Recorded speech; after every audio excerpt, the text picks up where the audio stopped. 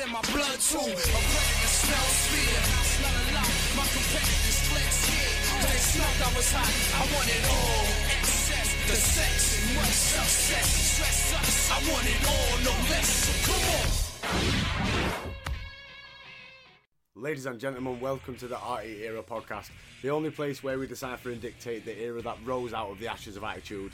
And once again, it is time to dip a toe into the wonderful world of the C Show as we take a look at the first ever Heat and Velocity to come from my country. Fuck the Yanks. We're going to look at the European Tour Heat and Velocity, but I am that. There you go. You just heard a voice. I am not on my own.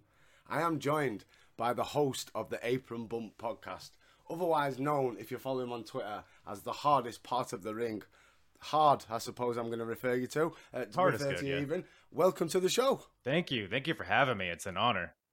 See, we have a little issue with your name, you see, because I'm a Yorkshireman and we don't really pronounce the letter H. So you come to me, you're hardest. Oh, you can call me like there's no hard it. You can call me erect if that's better, or turgid. Well, yeah, anything. I'll get the same message across. It's fine. 30 seconds into the show, and I can guarantee my listeners will be like, "Yeah, he fits in." It'll play right into. It's an easy segue into the first match. Let's just put it that way. Yeah, so let's get right into things then. So we're in the midst of the European Tour at the minute in 2004. We've had Raw and SmackDown from the Manchester. It's weird because everything that's on TV comes from the same place.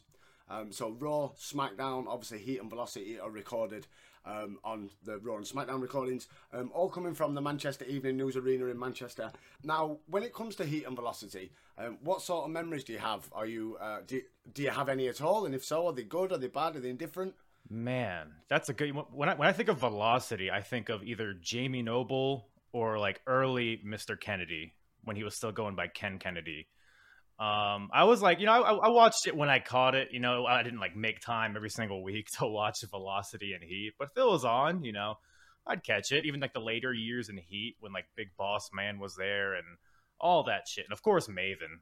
That's how I prepared for this episode. I just listened to Maven's theme song on repeat all day to get myself hyped for this. And it wasn't even on the show. What is that bullshit? That's how I spend my days. That's how I get motivated in the morning. Only days that bang on Maven's theme tune, jump in the shower, you're away. But yeah, I think you said it yourself there with Heat and Velocity. There wasn't any need to watch week in, week out. But on the flip side, if you didn't have the availability of watching Raw and SmackDown week in, week out, but you got access, because I imagine, especially over in the States, Heat and Velocity were probably available to everybody. And you had to have certain channels to get Raw and SmackDown. I'm just presuming, obviously I ain't got a clue. As we've spoke about before over in England, like not so much Velocity. Velocity I was introduced through the internet age and clips and stuff like that and videos. But Heat, we were for a good maybe year and a half. That was a weekly thing in the UK. So Heat I was always into. They said Velocity for me a bit later, but yeah, like I said, if you didn't have access to Raw and SmackDown, Heat and Velocity, they did their best to let you know in that 50 minutes, an hour, the time that they had, to let you know all the main stuff that was going on, and they kept you in tabs. Where I feel like in a modern day C show, for me, there's not. To be fair, it is a long time since I last watched fucking Main Event. Right. Or whatever bullshit I was about to say that's kind of where Main Event falls in nowadays, isn't it? It's mostly like recaps and stuff like that. Yeah, it's a bit too much recaps, I feel, in modern day C shows. I agree. Yep. I feel like this had. I feel like in 2003, 4, 5, 6, goes on for a few years with Heat and Velocity, and the various other incarnations we've had, like Metal Jacked and Experience, which you still have. It's not real. I believe that you not don't a real think show. Real. Experience. Made that up.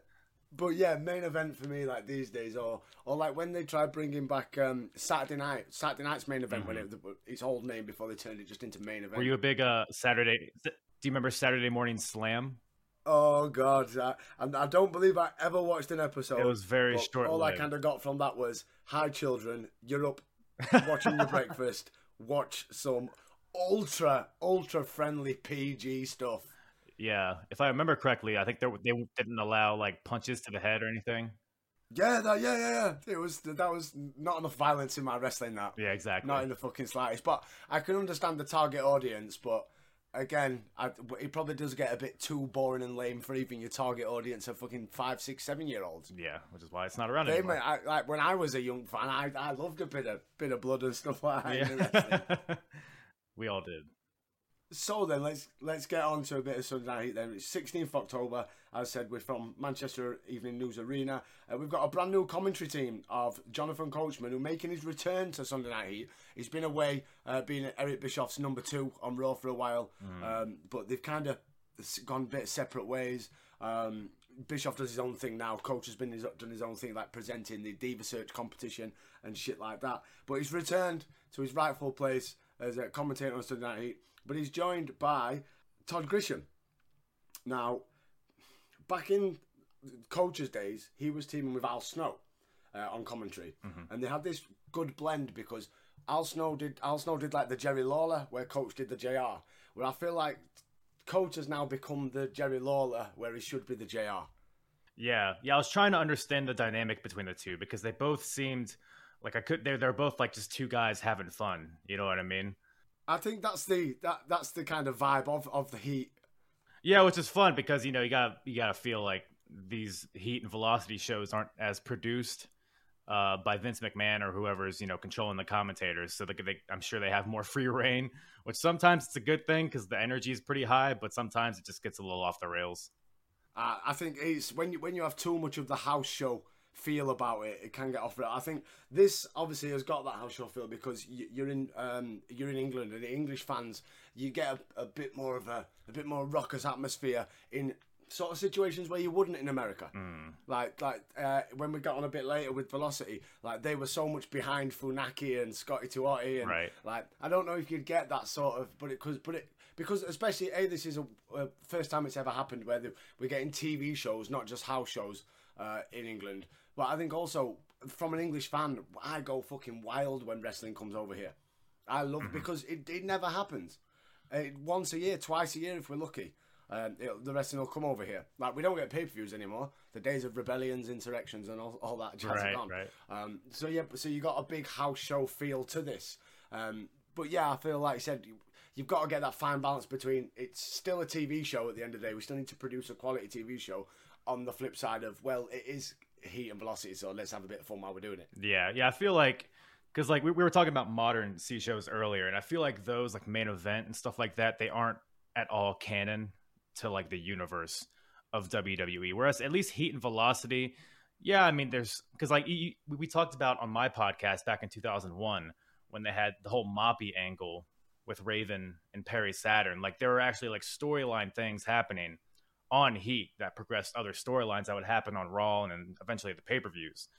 But yeah, even here in 2004, it's not necessarily storylines, I guess, unless I'm missing an aspect of that, but they're at least like building momentum for guys. Like, not to get too far ahead, but like, Shelton. They've got a reason. Right, exactly. They've all got a reason. Because like the opening contest, we've got Shelton Benjamin versus Steven Richards. Now, we're leading up to Taboo Tuesday. And the big thing in the mid-card on Taboo Tuesday is Jericho's IC title is available to everybody. So any wrestler that's not in a match at Taboo, who's not already booked, is basically available for the poll. And Shelton Benjamin, because they're still running, and still to this day, they run with the shtick that the voting's real, it's real outcomes, whatever happens. But they are finding a way, and we've seen it over the last couple of weeks of Raws, they're finding a way to make sure you vote for a certain wrestler. Right. Because he's the one we're putting over strong, and he's the one, like, when Shelton Benjamin has been on the mega push. Like, originally when he got drafted, he had victories over Triple H. He was on the mega push. He got a little injury. He made a big triumphant return. He's now took over the mid-card again, and they are telling you to vote for Shelton Benjamin without using them words. And that's kind of how this match was. There was only ever going to be one winner.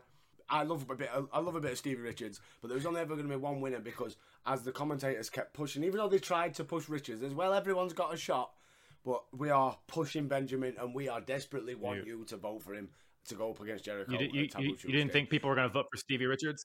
No. You didn't vote for I'll show you. You'll see. You weren't a big fan? You'll see. What a weird time for Stevie Richards.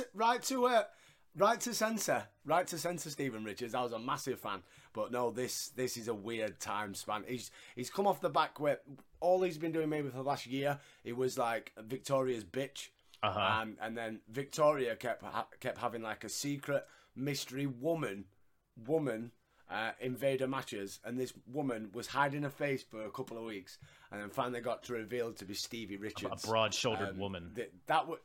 That was the payoff. Nothing's happened since, and Richards is back on heat. I don't know. I preferred Chronic Stevie Richards myself. Nah, right to censor Stevie Richards all the way. He was one of them knobheads that you would not mind repeatedly punching him in his face. He could fit anywhere. Even later, WWE ECW Stevie Richards was fun for what it was. I think, if you remember that at all. Speaking of C shows. Absolutely, fucking hell, yeah. Absolutely.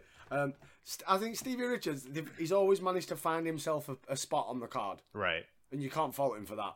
He's always managed to change his gimmick up and make himself a little bit more interesting, and always found a way to get throughout many years. Like I remember Stevie Richards in WWE, maybe like '99 or something with the Blue World Order when they brought it over from ECW and stuff. And if you think he probably left, I don't know, I want to say 2007, 8, something like that. He had a good run. Yeah. I mean, he's never a guy that was going to be a world champion or anything. But like you said, you can fit him anywhere. You could put him a manager with a woman, a manager of Chronic, an ECW guy, Blue World Order. Very, very versatile. The Stevie Richards is. Absolutely. I always remember back in the Attitude Era where the Blue World Order were coming out as different gimmicks. Like, so Steve Richards come out dressed as the Dudley Boys one week. Right. I'm sure they did the APA rip-off and they drew like smiley faces on their fucking chest. It was brilliant. He was a fun guy with Steve Richards. Absolutely fun guy. And I'm sure I saw something not long ago that someone posted something on social media and there was a post of Stephen Richards and he's looking jacked. He's always been in very good shape. Right. Is he still wrestling nowadays? I'm not sure. Probably good if he wanted to. I think the last time I remember him wrestling, I think was like maybe Impact, where they had the ECW version of ECW, but we couldn't call it ECW. Hardcore Justice. Yeah, EV 2.0. The blue lighting. EV 2.0 was their faction. That's the one. Yep. Good time. EV 2.0. It's rolls right off the tongue. Absolutely.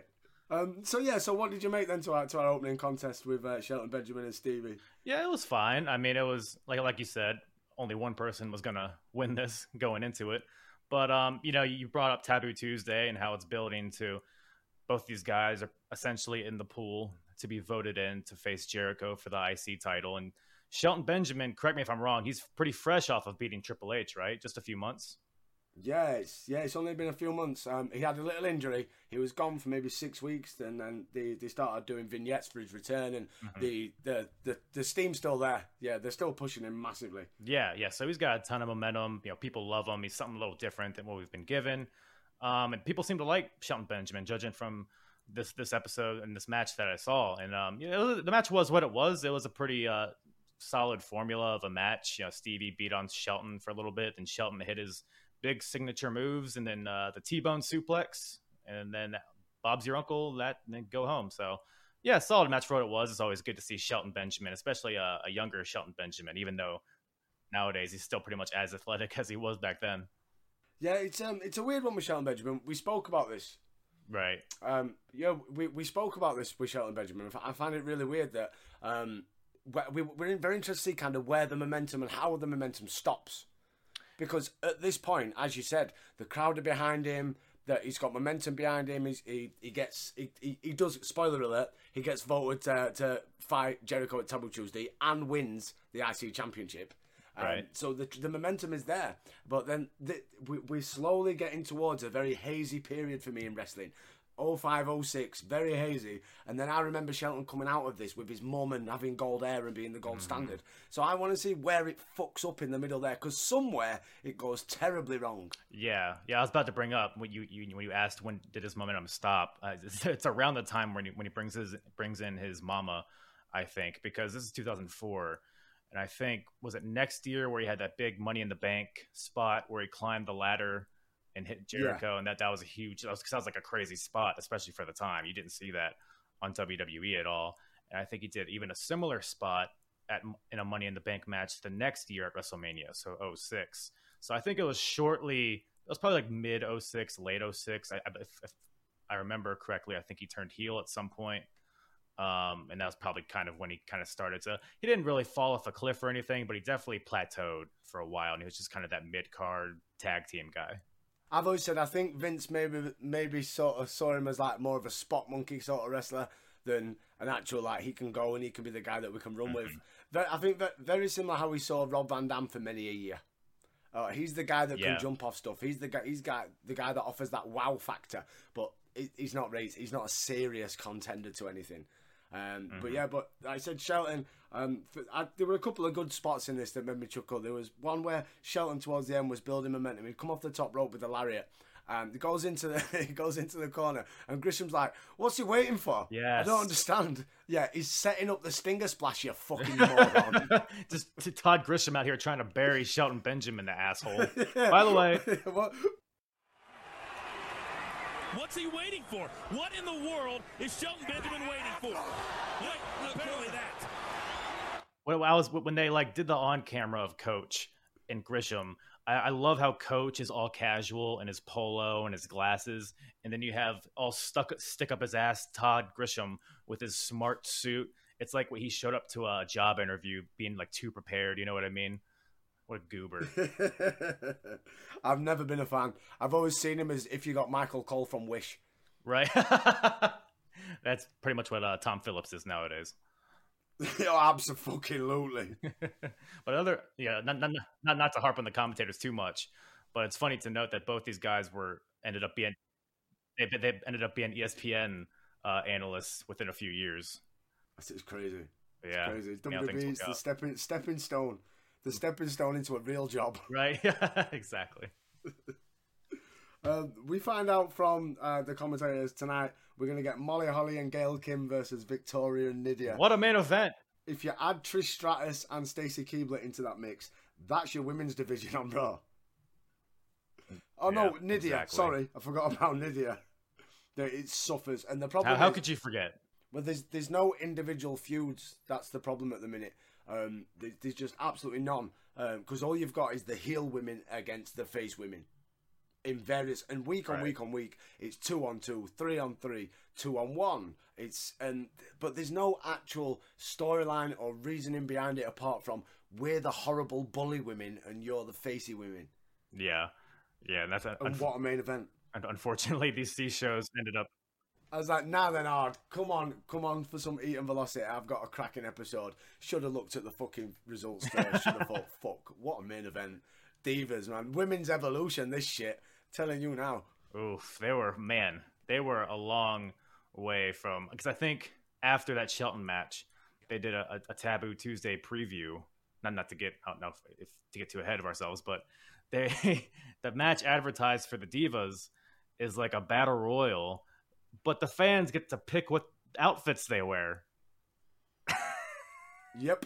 Man. Yep, we get an option of a nurse, a maid, or a schoolgirl. And Jerry Lawler is all over the schoolgirl. Now, for a man who's got a history, now he may have got off, but he's still got a history of having sex with a minor, should not be making off-the-cuff jokes and remarks about schoolgirls. And honestly, we recently recorded, this past weekend, we recorded Taboo Tuesday. And I used to find Jerry Lawler absolutely fucking hilarious. But I don't know, just something about Jerry Lawler these days, when I go back and watch his old stuff, it just doesn't sit well. And this is just another instance of it not sitting well, because he goes wild for schoolgirl. Well, who doesn't, right? Who doesn't love a good No. No. Well, even like Grisham and Coach were hyping it up like, I think no matter what gets voted in, no matter what outfit gets voted, we all win. Am I right? Punch. Oh, they got the commentary team, like, even JR, when it comes to Taboo Tuesday, even JR, who sometimes he lets his guard down and jokes with Jerry. Throughout the whole thing, he was fucking loving it. JR was sat by, cock in hand, fucking crack on. Loving life. So we move on then, and after the Taboo Tuesday commercial, we get a promo for the whole shenanigans of Kane and Lita and Snitsky to get you up to speed where we're at right now.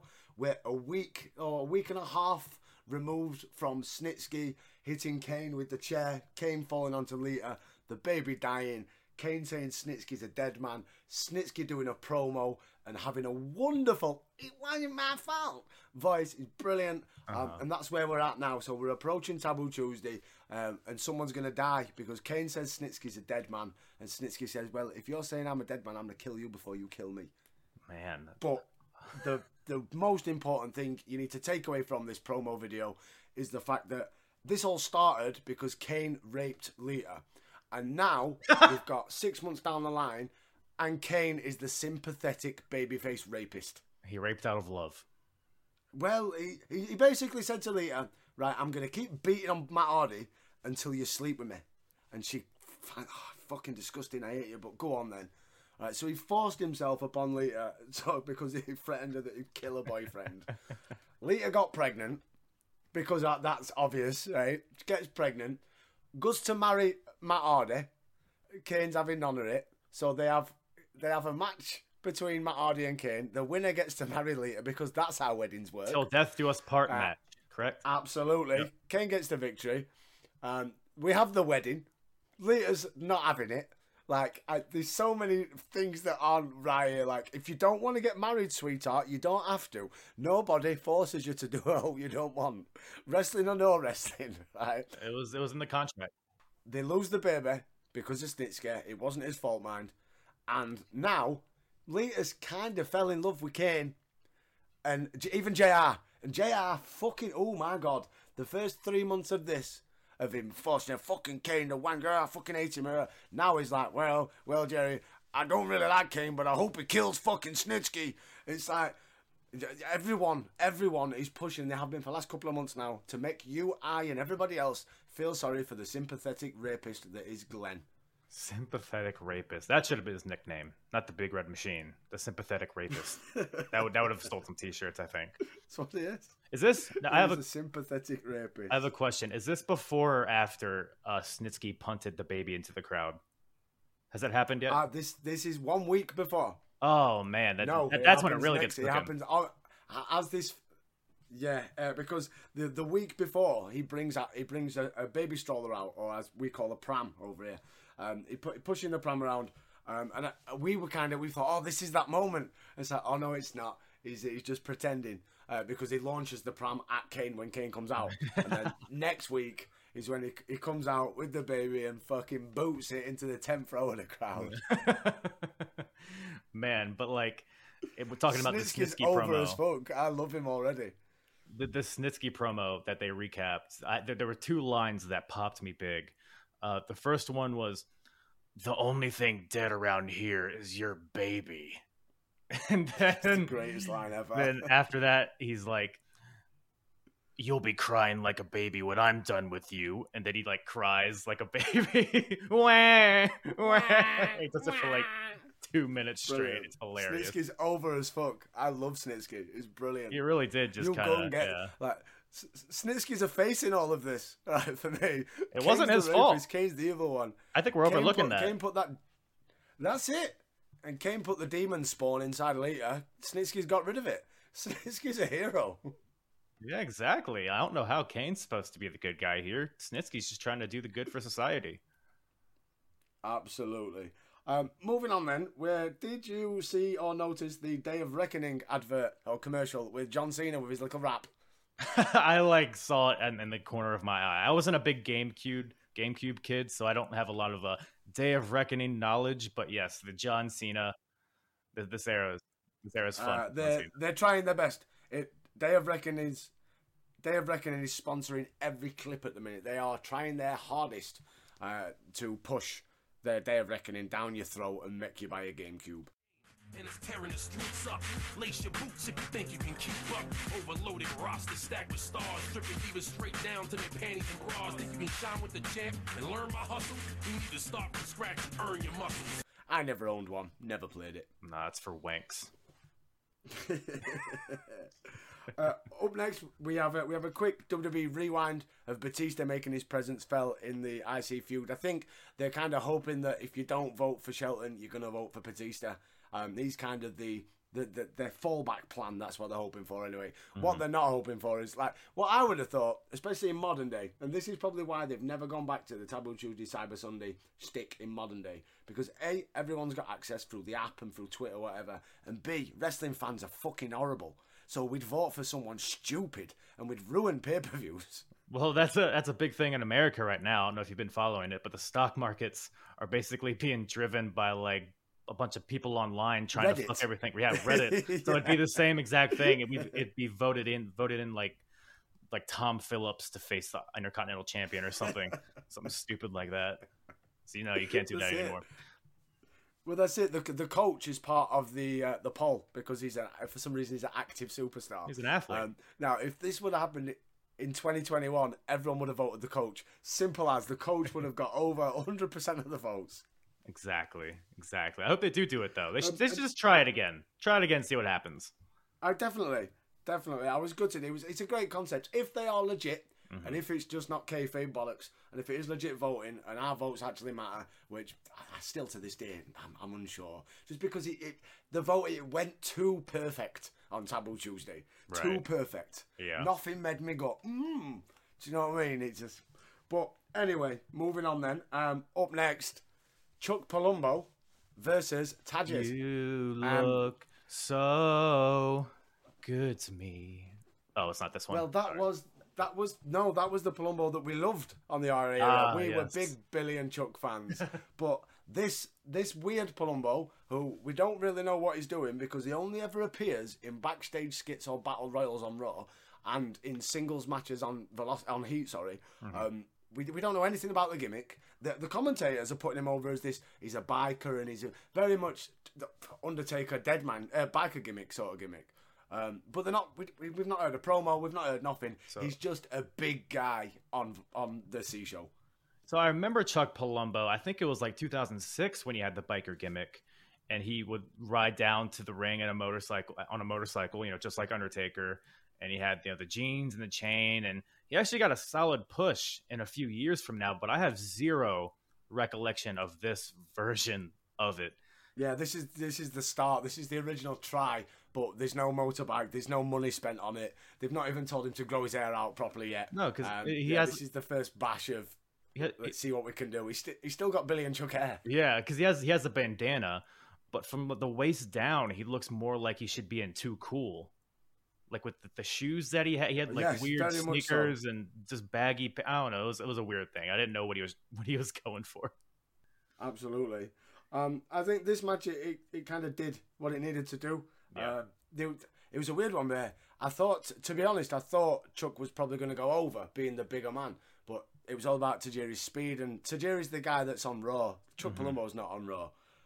Like the spot and the setup towards the finish at the end, I thought was fantastic. We got like Palumbo going for the powerbomb. Tajiri reversed that, but then Chuck reverses the reverse into a boot, but Taj just reverses that and then hits like a sweet chin music sort of heel kick, and that picked up the victory. I thought it was out of nowhere, but it was just a great setup of a big man, little man combination. I agree. Yeah, and this is like you said, super kick. It was like if you made a super kick a real kick that could actually hurt somebody. That's basically what Tajiri did. Yeah. But it was weird. I was watching this match because in my timeline on my podcast, I'm in 2001 when Tajiri kind of first got there. And watching him in 2001 versus watching him here in 2004, it seems like he's lost something. I couldn't put my finger on what it was. Maybe it's just it's similar to like Rob Van Dam, how he kind of fell into that formula of WWE style. I almost feel like it's a similar case for Tajiri because it felt more like a formula than what Tajiri used to be, in my opinion. I still love Tadgers, though. I couldn't agree anymore. Absolutely adore him. He's brilliant. He's one of the greatest at spitting mists that's ever been for me, in my opinion. Oh yeah. Especially his different color variations and different powers of different mists. Of course. So if you're going to use the mist, turn the mist into a story itself. But yeah, I think he's just got a bit slower, like you said, a bit more formulaic. It's the WWE style. It's just that itself. Yeah, it turns a great person boring. That's the WWE way. Yep, and that's a big thing. This era, like this 2004, 2005, there's a lot of that, unfortunately. There's a lot of good stuff, but there's also a lot of guys like Tajiri and There was somebody else, maybe it was on Velocity, that I noticed a similar thing. But yeah, it's always good to see Tadgers either way. I think as well, there's a lot of we've mentioned this. There's a lot of big guys that come and go during this time period. Like a hell of a lot have already come and gone. Like Nathan Jones, he's come and gone. Luther Matt Reigns. Morgan's come and gone. I know he comes back in a bit with his stuttering gimmick. We've got Luther. There's Mark Jindrak. There's various big guys that appear, and just never. Not even big guys. There's a lot of mid carders that appear, but they're only here for a cup of coffee, and you never see them or hear of them ever again. Yeah, it's just Where like if you go back to like the Attitude Era, or even up to like end of 2001, you could name a solid roster of maybe 15, 20 guys that have probably been there for 4, 5, 6 years. it's full of Hall of Famers. Where, apart from like your guys that you've still got there now. Yeah, exactly. And like if you look at all your, apart from like John Cena and Batista and Randy Orton, all your other main guys now were the guys that were massive 5 years ago. Right. They're struggling they're struggling in that period, and I think going forward, I know we push John Cena to the moon, Batista when he finally breaks away from Evolution, they're slowly at the minute pushing Randy Orton, but then for me that's where it stops. Then we don't create anybody else for a long time. Like SmackDown goes on to be like Booker T, Undertaker and Batista's show. Raw's got Shawn Michaels, John Cena. It's just and then they just don't create, and then we've just got this big mixed bag of various singles guys, tag guys that just come in and out for, like I said, 3, 4, 5, 6 months at a time, and you never see them again. Very weird time. Yeah. Which is why I love watching going back, because it's a fucking very strange. Oh, it's very strange. It's a great time capsule to go into, because I don't remember a lot of this stuff. Like I said, I don't remember this Chuck Palumbo, and when we get to the main event, there's some stuff that I don't remember, but we'll get into that. So moving on then, we run down the Taboo Tuesday card, and then that leads us on to highlights from Raw with the 3-on-3 of the 3 main contenders for Triple H's title. So it was 4 to begin with, but Randy Orton had to beat Batista to get a shot to be in the poll. Evolution shenanigans, Randy Orton didn't win, so then it went down to 3. You've got choice of Benoit, Edge or Shawn Michaels, and they are pushing hard Shawn Michaels. But Edge himself is currently in I'd probably say the 4th or 5th week of his like proper heel transition, where he's using. It started where he used the ropes for a pinfall, and then he used the ropes again the following week, and then he started screaming at the crowd and stuff. And it's been tiny little elements of it, but then you'll get him coming out and saving Benoit and Michaels. And doing the facey stuff. So it's a weird. He's on the turn. Obviously, the turn helps when he starts banging Matt Hardy's girlfriend. That helps him fucking. That'll always do it. The highlight. One of the best thing that ever happened to Edge's career was banging Matt Hardy's girlfriend, from a heel character perspective. But so yeah, we get the 3-on-3 at the end. We find out the following week on Raw, Bischoff makes a match. It's triple threat because the voting starts for Taboo Tuesday on that night at the time where that match is going to begin. So they're hoping that somebody is going to try and sway the votes.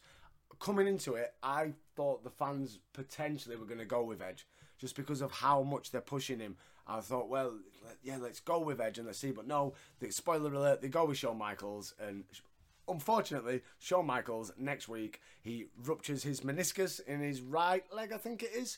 And has to wear the big Steve Austin leg brace at Taboo Tuesday and can't fucking do anything. The match is terrible. Really? Yeah, I was about to say, I don't remember. They should have picked Edge. I don't remember that match at all, so that's probably why. It probably made a pretty forgettable match. Yeah, it's got nothing. One of the main reasons it didn't main event. The main event of Taboo Tuesday was Ric Flair and Randy Orton.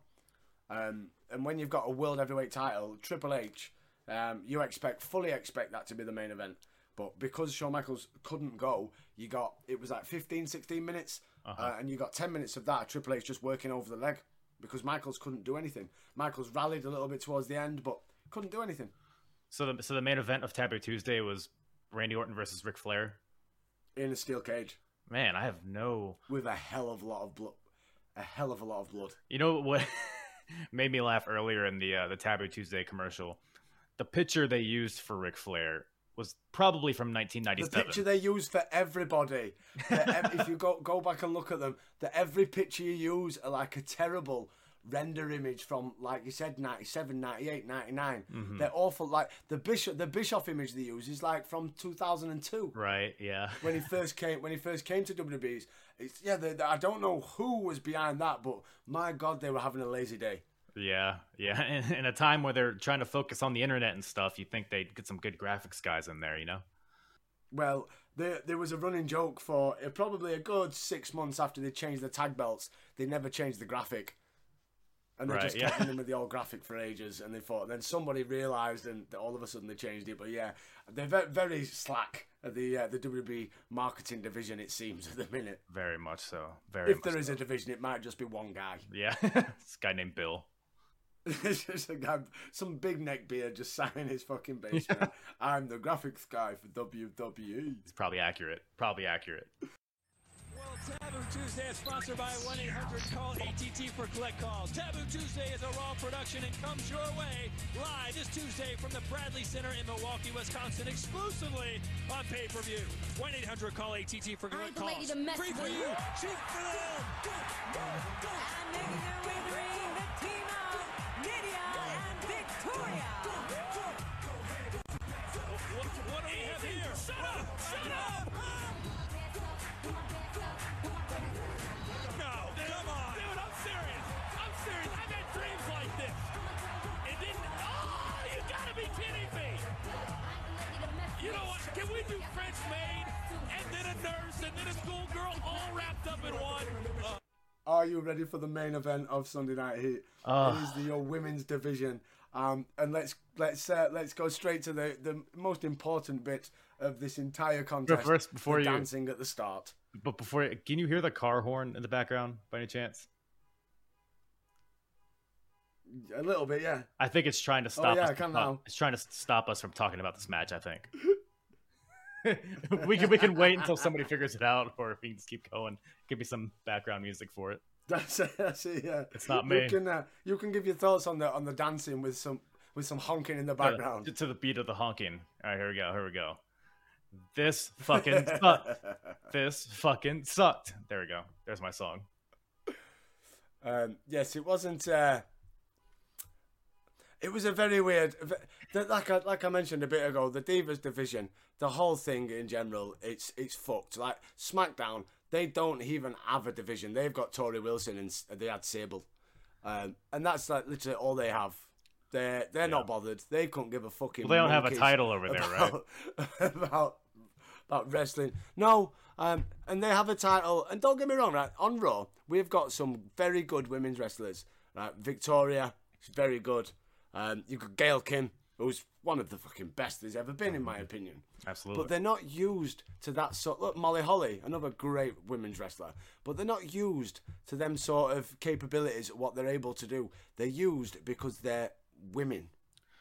Yeah, and we've got a women's division. It's so bad. That's all that they've got. Boobs. We'll put them in skimpy outfits. Right. They've got boobs. And SmackDown, that's what they do. SmackDown just do bra and panties. Everything's bra and panties. Everything's lingerie.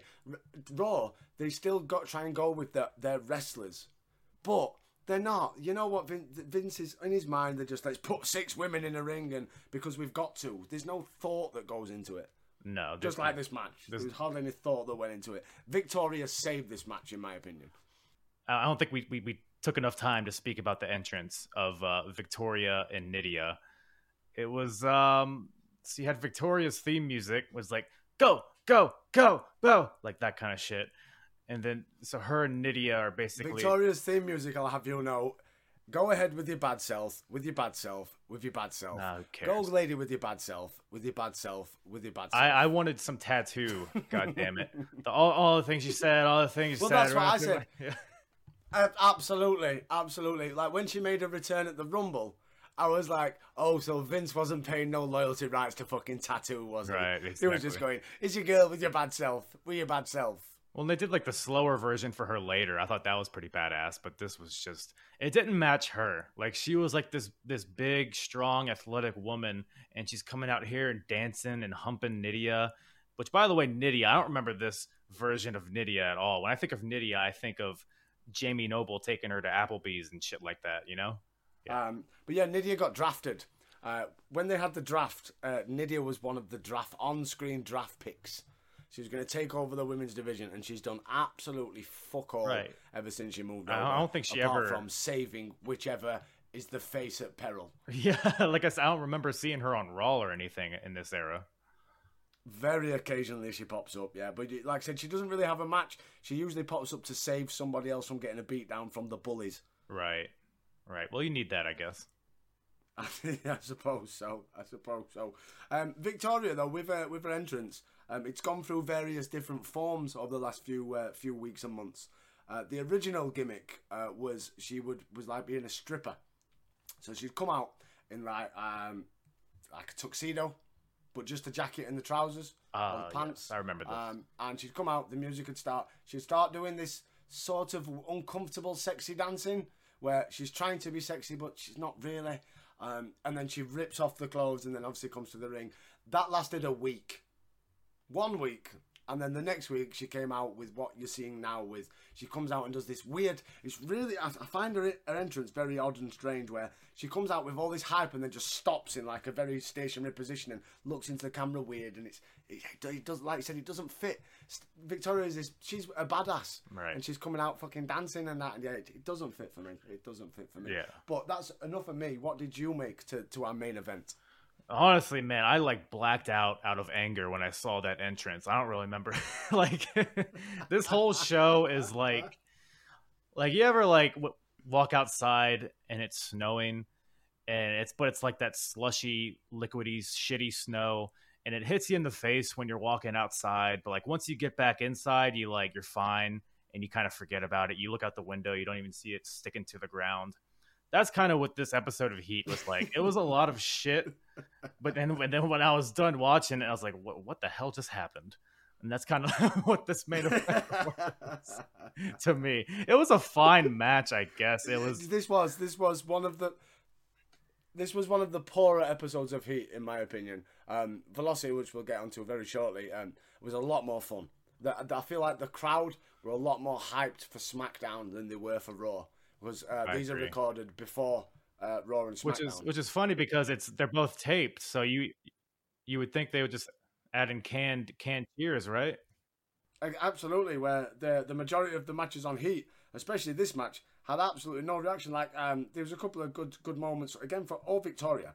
The TKO, she did like a TKO into a sidewalk slam, which was a beautiful move, and then she finished with a Widow's Peak, which I always think is a great move. Oh yeah, onto Gail Kim to get the victory, and the crowd were like, "Yeah, can we have Raw now?" Yeah, exactly. Where I feel like the SmackDown crowd at Velocity, they were hyped, man. They was up, they were ready. They couldn't wait for SmackDown, but they were enjoying Velocity just as much. So that was Sunday Night Heat then. So I guess what we like to do on the era is we Maven scale. So 0 Mavens is obviously dog shit. 5 Mavens is Maven General Manager Monday Night Raw. The greatest episode of Monday Night Raw in existence. Of course. So, how many Mavens would you give to this episode of Sunday Night Heat? Well, my first reaction is to give it 0 Mavens because there were 0 Mavens on this show, and I was very upset.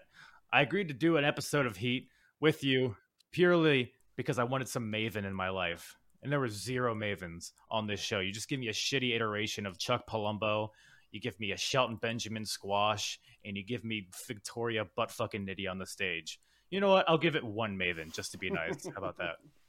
Oh, one. I was giving it a 0.5. It's a very, very bad episode of Heat. I was expecting big things. I think first episode of Heat to come from Manchester. I was expecting big things, and it delivered absolutely fuck all. Personally, I enjoyed the Snitsky recap probably more than anything else on this show. Yeah, this was definitely a show that you'd watch more for the recaps than you would the actual content that's going on. Right. Yeah. 100%. This is everything that Heat shouldn't be. Exactly. I agree. Oh, boy. Molly Holly going to that turnbuckle. This may be the chance Nydia has. The only chance she has to reach Victoria's outstretched hand. Nydia's been in the ring for what seems like an eternity. Can she reach her tag team partner? No. Easy. She kicks Molly Holly off. Can she reach Victoria? She does. Victoria, straight shot. Another one to Molly. She's taking on 2 women here. A clothesline. Victoria, so excited to be in the ring after an eternity in the sidelines. And now she's got Gail Kim up. And down a sidewalk slam for the win. Hook of the leg, no. Wait a second. Nydia finding her second win. Delivering a spear there. And now Victoria. Oh, she's got Gail Kim up. This is it. It's the widow's peak. And rolling it up. 2. And it's over. I ain't ready to mess with.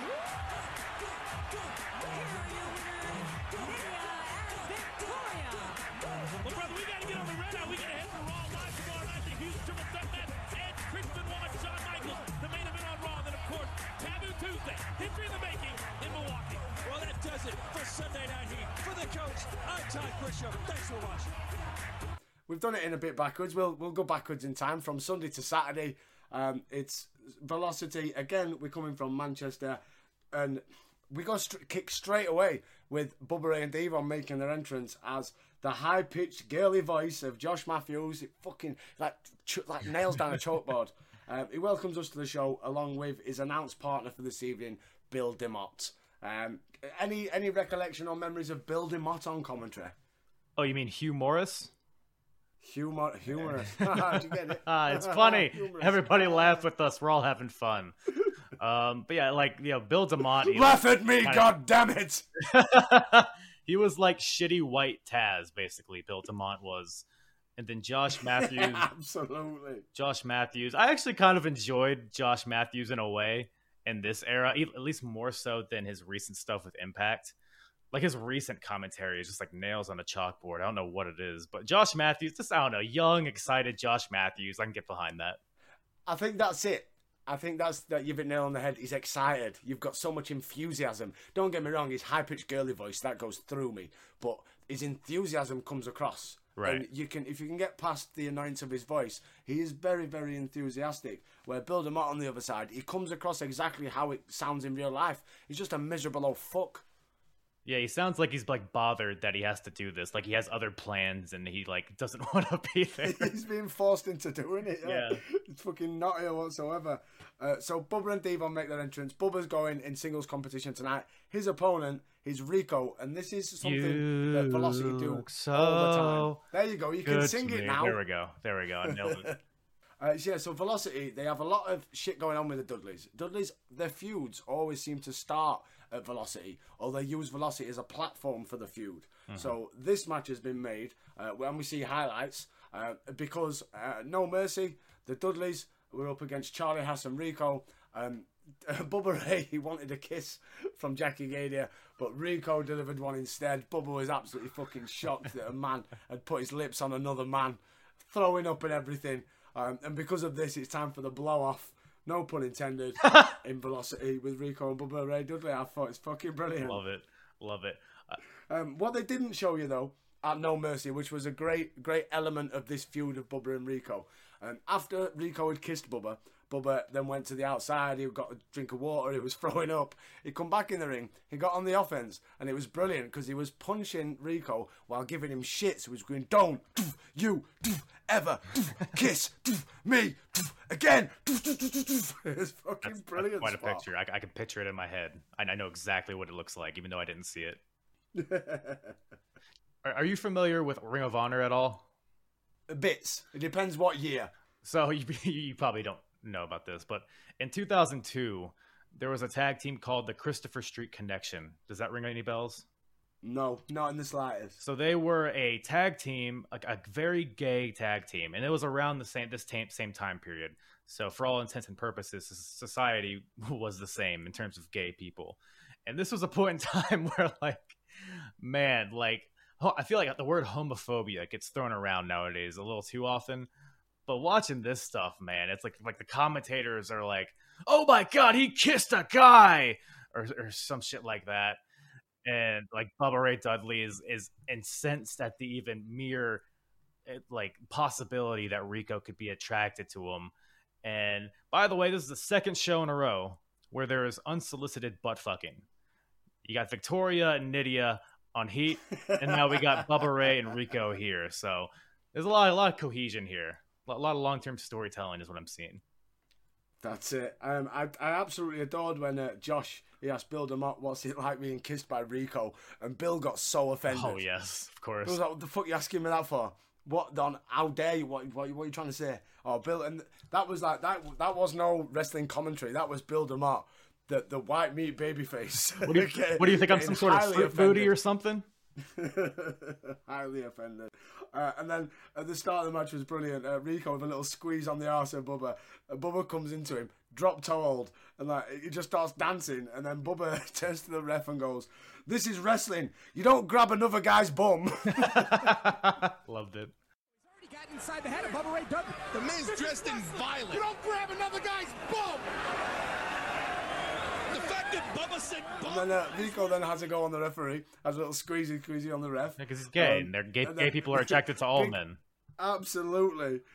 We got a big, I don't know if you picked up on this, we got the first body slam from Bubba to Rico. We got a very small, "You ate all the pies" chant from the front row. Oh, Now, "You ate all the pies" is a very popular football chant over in England, where it's aimed at a fat person saying, "You ate all the pies, you ate all the pies, you fat bastard, you ate all the pies."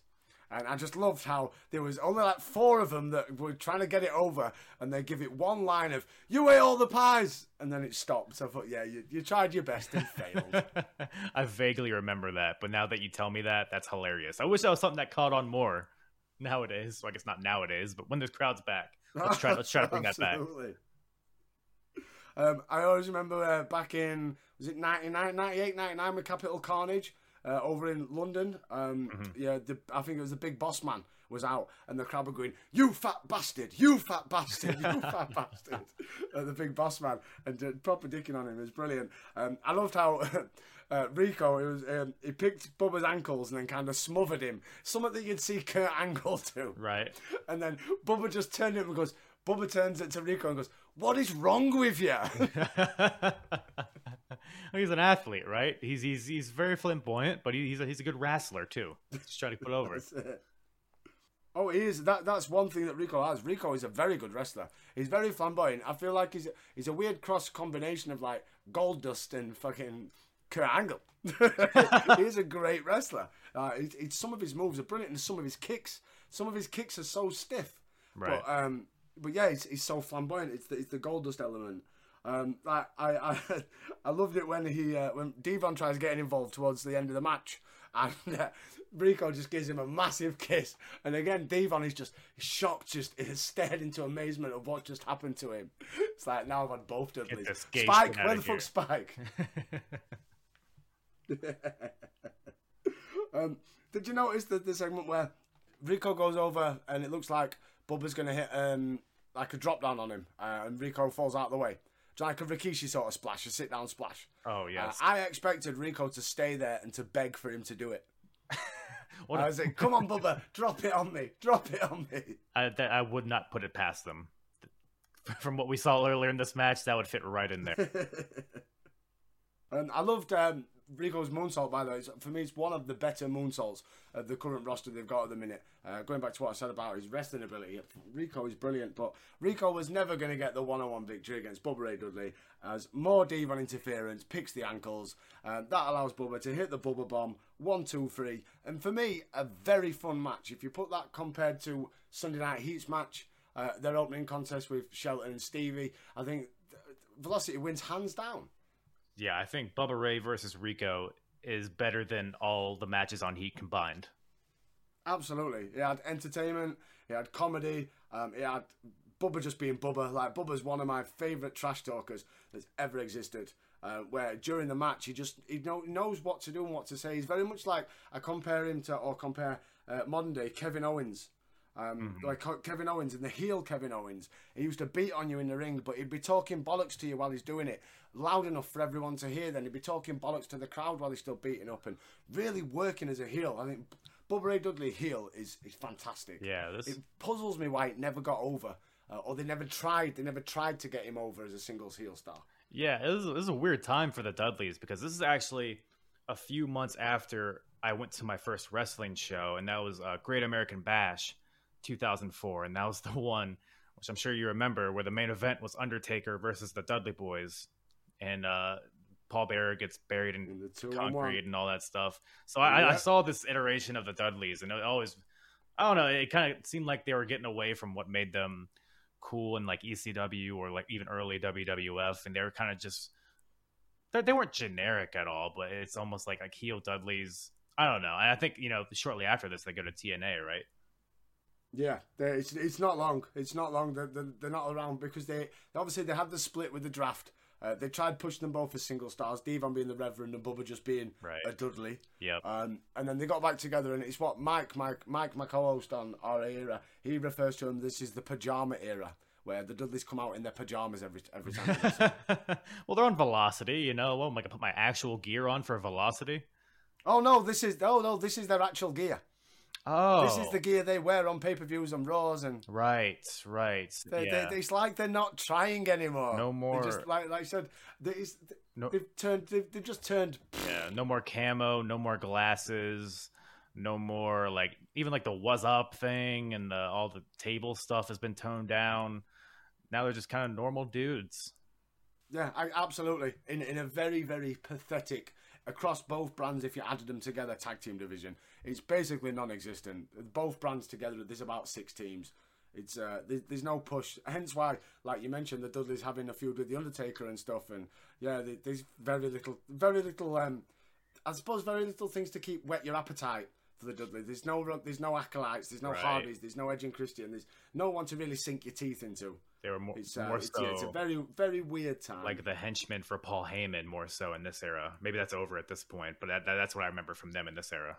Yeah, that's exactly what they were. That's how they got turned heel. They became Paul Heyman's henchmen, and they had the feud with the Undertaker and stuff. And now they're running with Spike, but Spike's the boss, of course. So Spike tells Bubba and Devon what to do, and they follow. It's like Spike's got nudes of his brothers or something.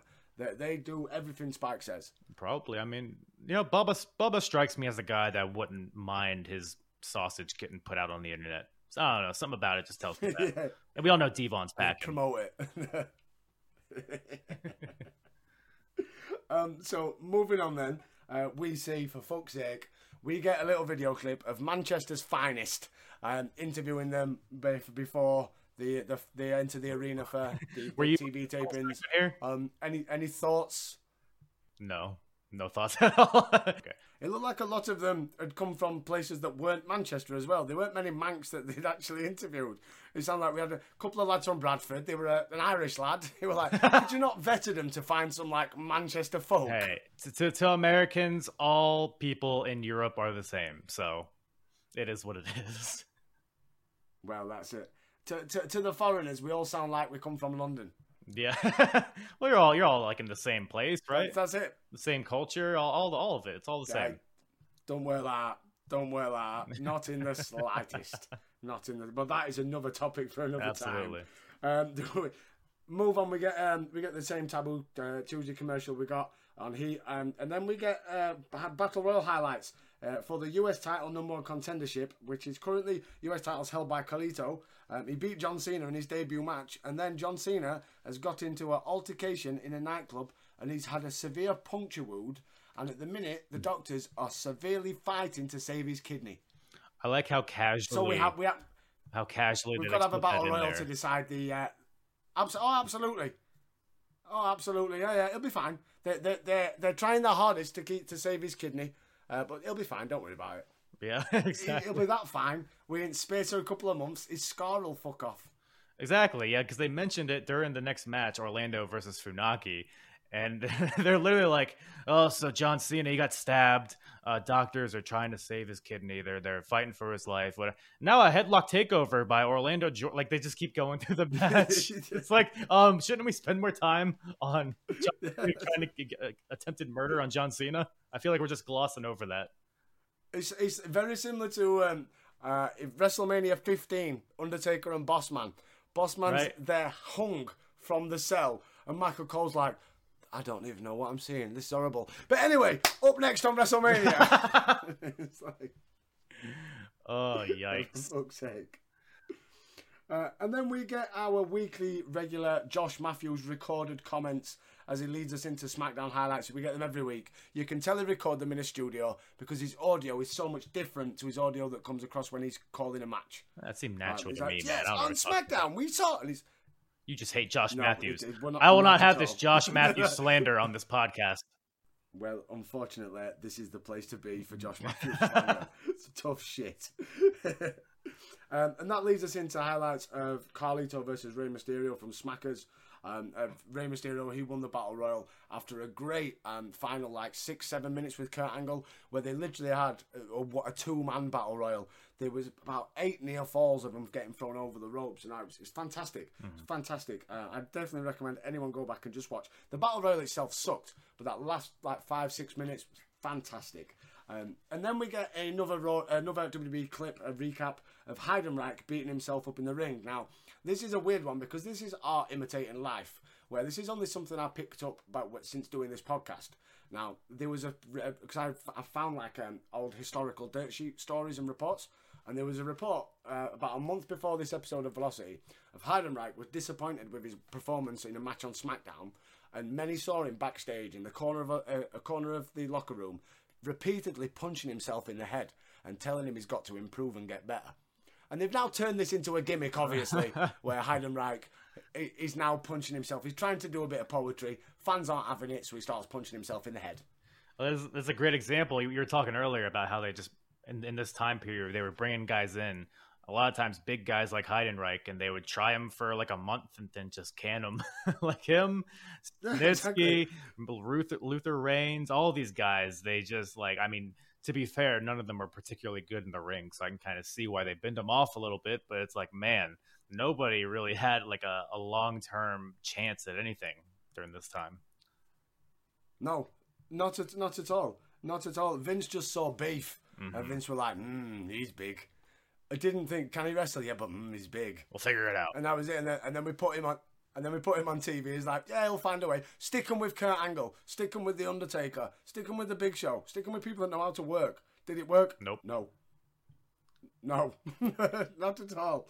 Not at all. And then up next, it is our next match. It is Orlando, not that OJ Jordan, going up against Funaki, SmackDown's #1 announcer. And before that, we get the sponsors, and I love the sponsors because it really gives you an idea of the target audience of WWE during 2004. We've got Clearasil for men, we've got 1-800-CALL-ATT-COLLECT, and we've got Mission Paintball. Hey, man, me watching that, I was, 11 years old at this time? That got to me. It got to me, so that's all that matters, right? That's it. That gives you an idea of the target audience. I always find during this time, there's Starburst and Snickers. There to like Snickers are one they've stuck with, and they carry on. Like they'll always have a pay-per-view these days. Snickers will have involvement. Snickers were one they jumped on that WWE train many years ago and thought, right, this is a money train. Like, yeah, it may cost us $1 million to advertise, but the eyes that are looking at our chocolate bars, yeah, all over it. Just like Clearasil. It's funny you bring up Snickers because did you watch the Royal Rumble this past Sunday? I did, yes. Did you notice when Bianca Belair won the Rumble, like right in between her winning and her pointing to the sign with the pyro, they put this huge like logo on the screen.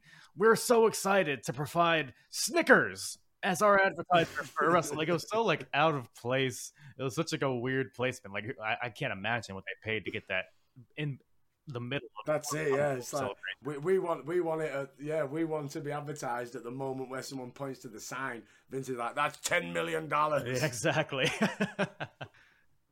Fuck it, why not? So yeah. Well, before we got to the match, it made me chuckle. As I think it was OJ that was making his entrance. Build them up. He says that over in England, the English people call velocity Billocity. And I was like, sorry to disappoint you, Bill. No, we don't. And we never will. And fucking shut up. Stupid Bill. Bill's just trying to make himself pop because he doesn't want to be there. Absolutely. So what did you make then to Not That OJ versus SmackDown's #1 announcer?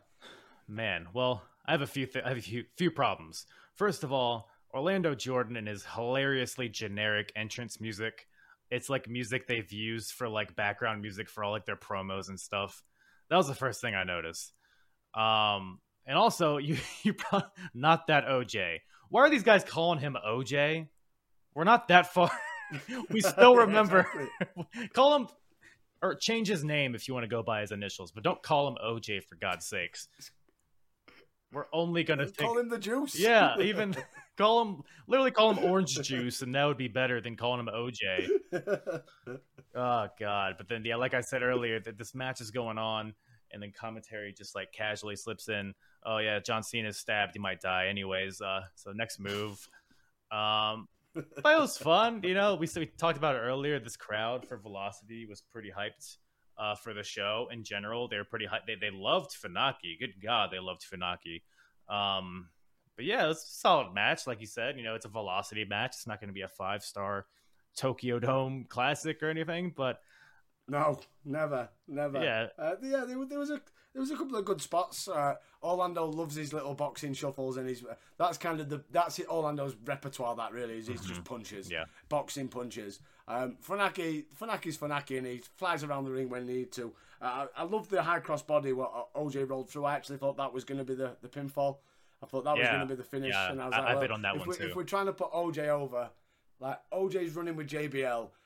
Is that how we're going to put OJ over? So I'm kind of glad that they didn't go with that as the finish. I loved how halfway through, Josh, he was like, I know the match is going on, but next week on SmackDown, $1 Million Tough Enough. And it's like, and then instantly I was like, oh yeah, that's coming around the corner, isn't it? Definitely need to try and find some footage of that shit. Yes, we need it. I have a lot of questions about that commercial that happened after this too. Samson, I like Samson. He was one of my early favorites. Yeah, I don't think I actually watched the Tough Enough. But it just made me laugh because I might have even asked you this before, but have you seen the show Love Island? Oh, yes. Of course.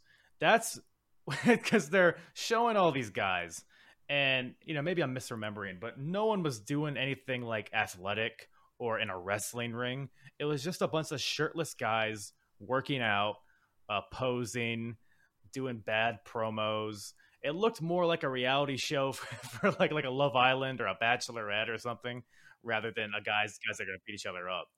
By all accounts, they had, because Michael Cole plugged it, they had to send a VHS in of a 60-second clip of themselves. Do some bumps, do some suplex your grandma, fucking hit your uncle with a steel chair, do something. There was one guy in particular that I really enjoyed. Because so what he was going for, right? He was cutting a promo or whatever, and he was trying to say that he's not The Rock, he's not Triple H, but he's going to be the next WWE superstar, which is fine. It's fine on paper, but the way he phrased it was, "I'm not a great one. I'm not damn good." But so it's like, brother, you're burying yourself. Fucking shit, but I'm on my way to WWE. It's not even like I'm the next superstar. I'm the next champion in WWE. He's like, I'm the next guy that's going to be in WWE. I'm not that damn good, but I am the next. Yeah, I'm the next fucking Maven. Yeah, exactly. You can only hope. We can all only hope to be Maven. We jumped a little. Probably I jumped ahead a little bit. End of the match with Orlando. What did you make to his really shit neck breaker that got him the 3 count? Well, he stole it from Lita. That's the first thing I noticed. God, so you know you're a bit low when you're nicking Lita's moves. Exactly. Yeah, it's literally just a twist of fate, but backwards. Yeah, it's not. Orlando's never over in my eyes anyway, so you could give him fucking an RKO and he still won't be over. Yeah, I mean, I feel like he needs to have a knockout boxer's punch. Yeah, that needs to be like Big Show's knockout punch. That needs to be his finisher. Right. Not a fucking shit neck breaker. Yeah, like play up the fact that he's gonna be like he's a boxer, because he was a legitimate boxer. So instead of just making him this generic bald chief of staff, like random henchman in JBL's cabinet, give him some personality. I mean, they went too far with it in TNA. I don't know if you remember OJ in TNA. Oh, yes. Oh, he was the juice. That was the opposite end of the spectrum there. Yeah, there was a lot of juice to be had with Orlando Jordan in TNA. That's a whole other podcast in itself. Oh, God, hell yeah. Quickly, let's move on. We get highlights from SmackDown where the WWE title was on the line for the first time ever in a hardcore match between Hardcore Holly and JBL. Now, we've just recently done, obviously, the build to Taboo Tuesday included this match. People have heard my thoughts. What were your thoughts? Did you watch the clip? Did you fast forward through it? I can't fault you if you did. No, I did enjoy it because I like kind of remember this, but not really. It's just bizarre to see Hardcore Holly fighting for the WWE title. And I don't really particularly remember this match with JBL, but it's just so funny when you think of where these two guys were like 2 or 3 years ago. Like if in 2001, you said, okay, Hardcore Holly and Bradshaw are going to have a hardcore match, but it's for the WWE title. Like, what? I thought that was going to be a heat match you were laying out for me, but that's going to be a main event for the world title. Okay. But absolutely, and as well, and you could finish that with this is Hardcore Holly, who this is a year after he was already in the main event and he had a match for the WWE title on the Royal Rumble. Crazy. But when Brock Lesnar kicked fuck out of him, yeah, it's mental. It's mental. The weird little push every 6 months of Hardcore Holly. My favorite part of this hardcore match recap thing was when Hardcore Holly pulled out a cricket bat because England. Do you get it, everybody? We're in England. Because England. We all love cricket over here across the pond, right? Ha ha ha! Cheerio, mate. Fuck off. But then Taz doesn't know what cricket is. It's funny. Michael Cole describes, oh, he's got a cricket bat. And Taz is like, cricket? What? What are you talking about? That's a plank. Like, Taz doesn't know what's going on. And it was a lot of nonsense. Why is that 2x4 got a handle? Yeah, exactly. Oh, bless Taz. Taz's commentary is brilliant. Like, I love Taz. I don't know, do you watch much AEW? Do you watch much of the AEW Dark? So I watch a little bit here and there. It's funny. I actually did just catch, I think it was the latest episode. It was whatever one where like -1 was on commentary. And I just tuned in to see that. But I saw how much. Yeah, he's brilliant. Like how much fun. Yeah, that's literally all I watch for. Yeah. He's brilliant. Like literally the most entertaining part of that show is the commentary, because you got a bunch of squash matches happening in the ring with no crowd. But then you have Taz and Excalibur just shitting on each other the whole time. It's worth it just for that, I think, in my opinion. I've always loved Taz. Taz has always been a guilty pleasure of mine. Yeah, Taz's commentary. Like Taz, if I think SmackDown commentary, I instantly think Michael Cole and Taz. It's just it was such an opposite of what we've had for so many years. Don't get me wrong, King and JR. That's for me the partnership of my childhood. Mm-hmm. Astounding how great they were together. But on SmackDown needed their own partnership, and they found one in Michael Cole and Taz, and how they bounce off each other is fantastic. Yeah, they had great chemistry, and that was also a time where brands had their commentary teams. Like the commentary was a part of their identity. Nowadays, you got guys jumping back and forth here and there, bringing new guys in, kicking old guys out. You don't really have that voice of the show, which I thought, especially this era, was great with Michael Cole and Taz, JR and King. Yeah, really, really good. I think they were some rocket busters. I think you just hit the nail on the head there with the identity element. I think that's the biggest problem with modern day WWE. Mm-hmm. Like you said, the commentator, like Byron Saxton jumps all over, Corey Graves jumps all over. There's no structure. There's no. You instantly look at a commentator and it doesn't resemble a show. Do you know what I mean? I always remember when JR got drafted over to SmackDown, it just felt so fucking weird. Oh, he was.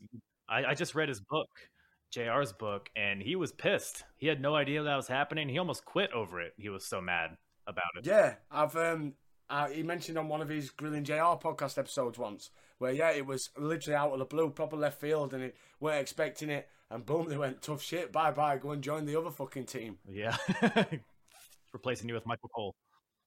But that was it. It was a weird one because you were so used to hearing that voice linked to that show. But like I said, now, I couldn't honestly tell you, apart from, I think, Samoa Joe, I know he's on Raw. Raw actually has a really good set of commentators, Tom Phillips, Byron Saxton, and Samoa Joe. But it's just like, it's so produced nowadays, and the 3-man booth, it's just, everybody's trying not to step on each other, and everybody's trying to get their soundbite shit in, and it wasn't as organic as it was here in 2004. Oh, absolutely. And I've always been the one with the three mans. I've never understood it. I know Vince loves it, because like, if you go back to like the original Monday Night Raws, it was always a three-man. It was Vince, Randy Savage, and somebody else. Vince, Jerry Lawler, JR. It was always, yeah. Oh, fucking hell! How much does that guy weigh? Yeah. He loved it. He loved a three-man. Vince loves a three-man. Who doesn't love a three-man? Well, there you will. I don't know if you're JR and the King. I don't want to be in the middle of that. But yeah, he said, like I said, the commentary for me just doesn't have an identity. And even for me in 2004, Heat and Velocity, I still identify with certain commentators for them brands. Like I could never imagine to hear Josh Matthews do Heat. Well, like I said, like we keep saying now in modern day, you wouldn't be surprised if any commentator turned up on any brand, whether that be NXT or Main Event or any show. It wouldn't be surprising because no one's associated with any of the brands. Mm-hmm. Yeah, and even because I haven't watched Heat or Velocity since like probably 2004, but I still like when you brought this show up to me, I was like, okay, Raw's gonna have either Coach, Grisham, or Al Snow, and SmackDown's probably gonna have Josh Matthews, Bill DeMott. I think Taz was there for a little bit too, even. So yeah, even they had their. We also had the Cat. The Cat was there before Bill DeMott. It was Josh and the Cat. Oh, who could forget? Ernest Miller.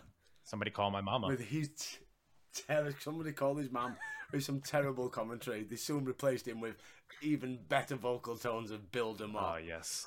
But shall we, with 7 minutes left of the show, it's time for your main event for the Cruiserweight title. I was like, God, they're not going to get much in these 7 minutes, are they? I noticed the same exact thing.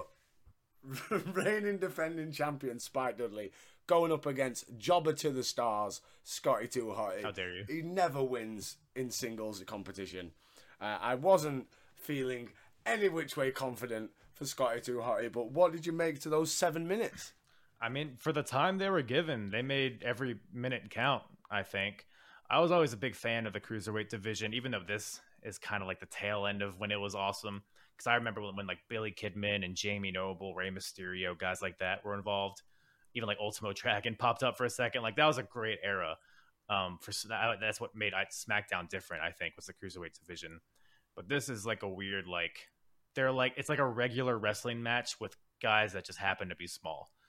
But the match itself, I thought was pretty good. It was pretty fast paced. The crowd was hot for it. They loved Scotty 2 Hotty. They hated Spike Dudley. Spike was a pretty hateable dude at this point. And I think he worked as a heel weirdly well, better than I would have thought. And Scotty 2 Hotty was hot. The worm is always going to pop everybody. Everybody loves a good worm in their life. Everybody does love Scotty 2 Hotty's worm, that's for sure.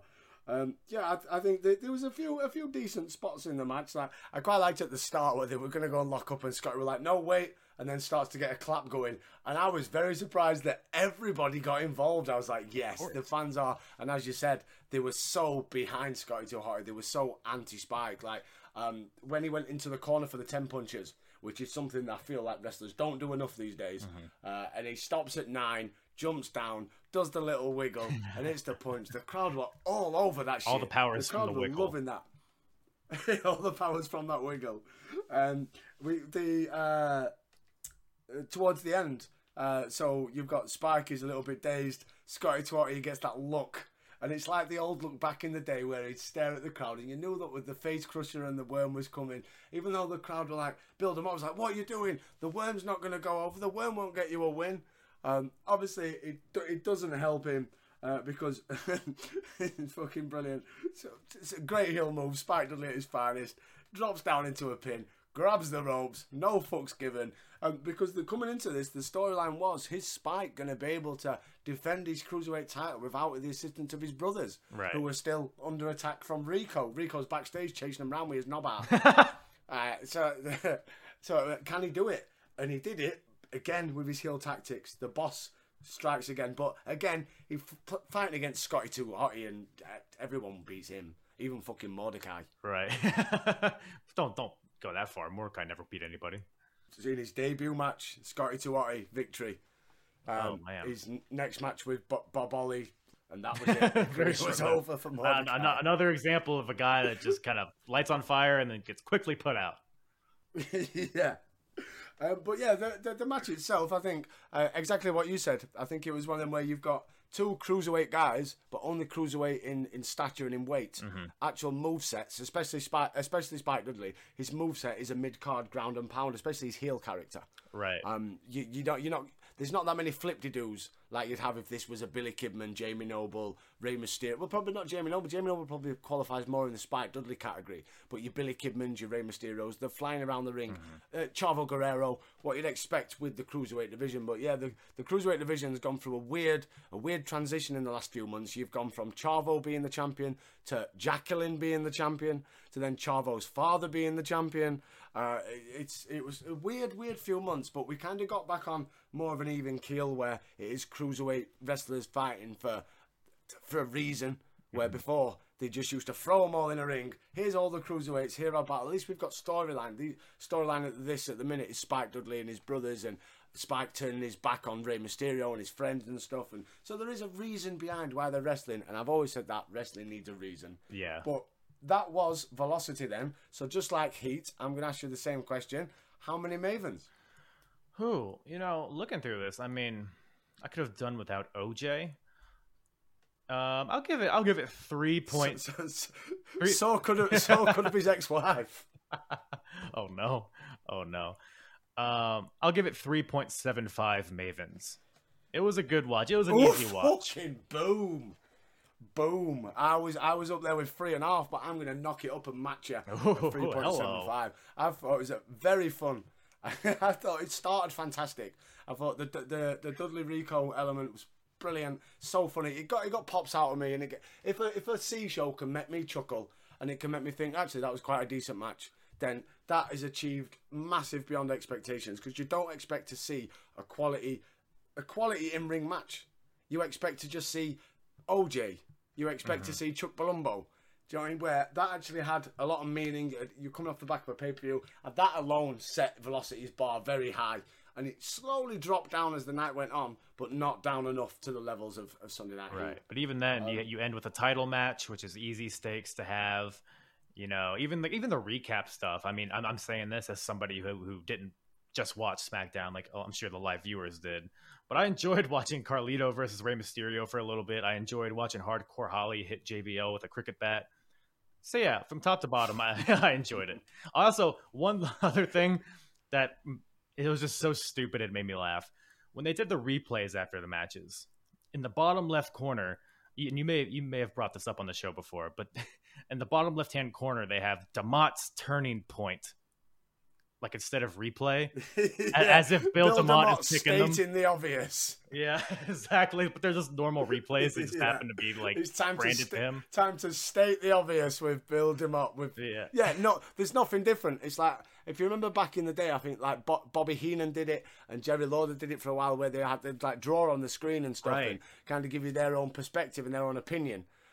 Where this is just a normal box standard replay, just with Bill DeMott's turning point logo in the corner. Exactly, yeah. Like you said, if you have, you draw a circle here, you point here. Like, if you would have grabbed him here instead of here, he would have had the... Nope, it's just a normal replay that's just branded for Bill DeMott for some reason.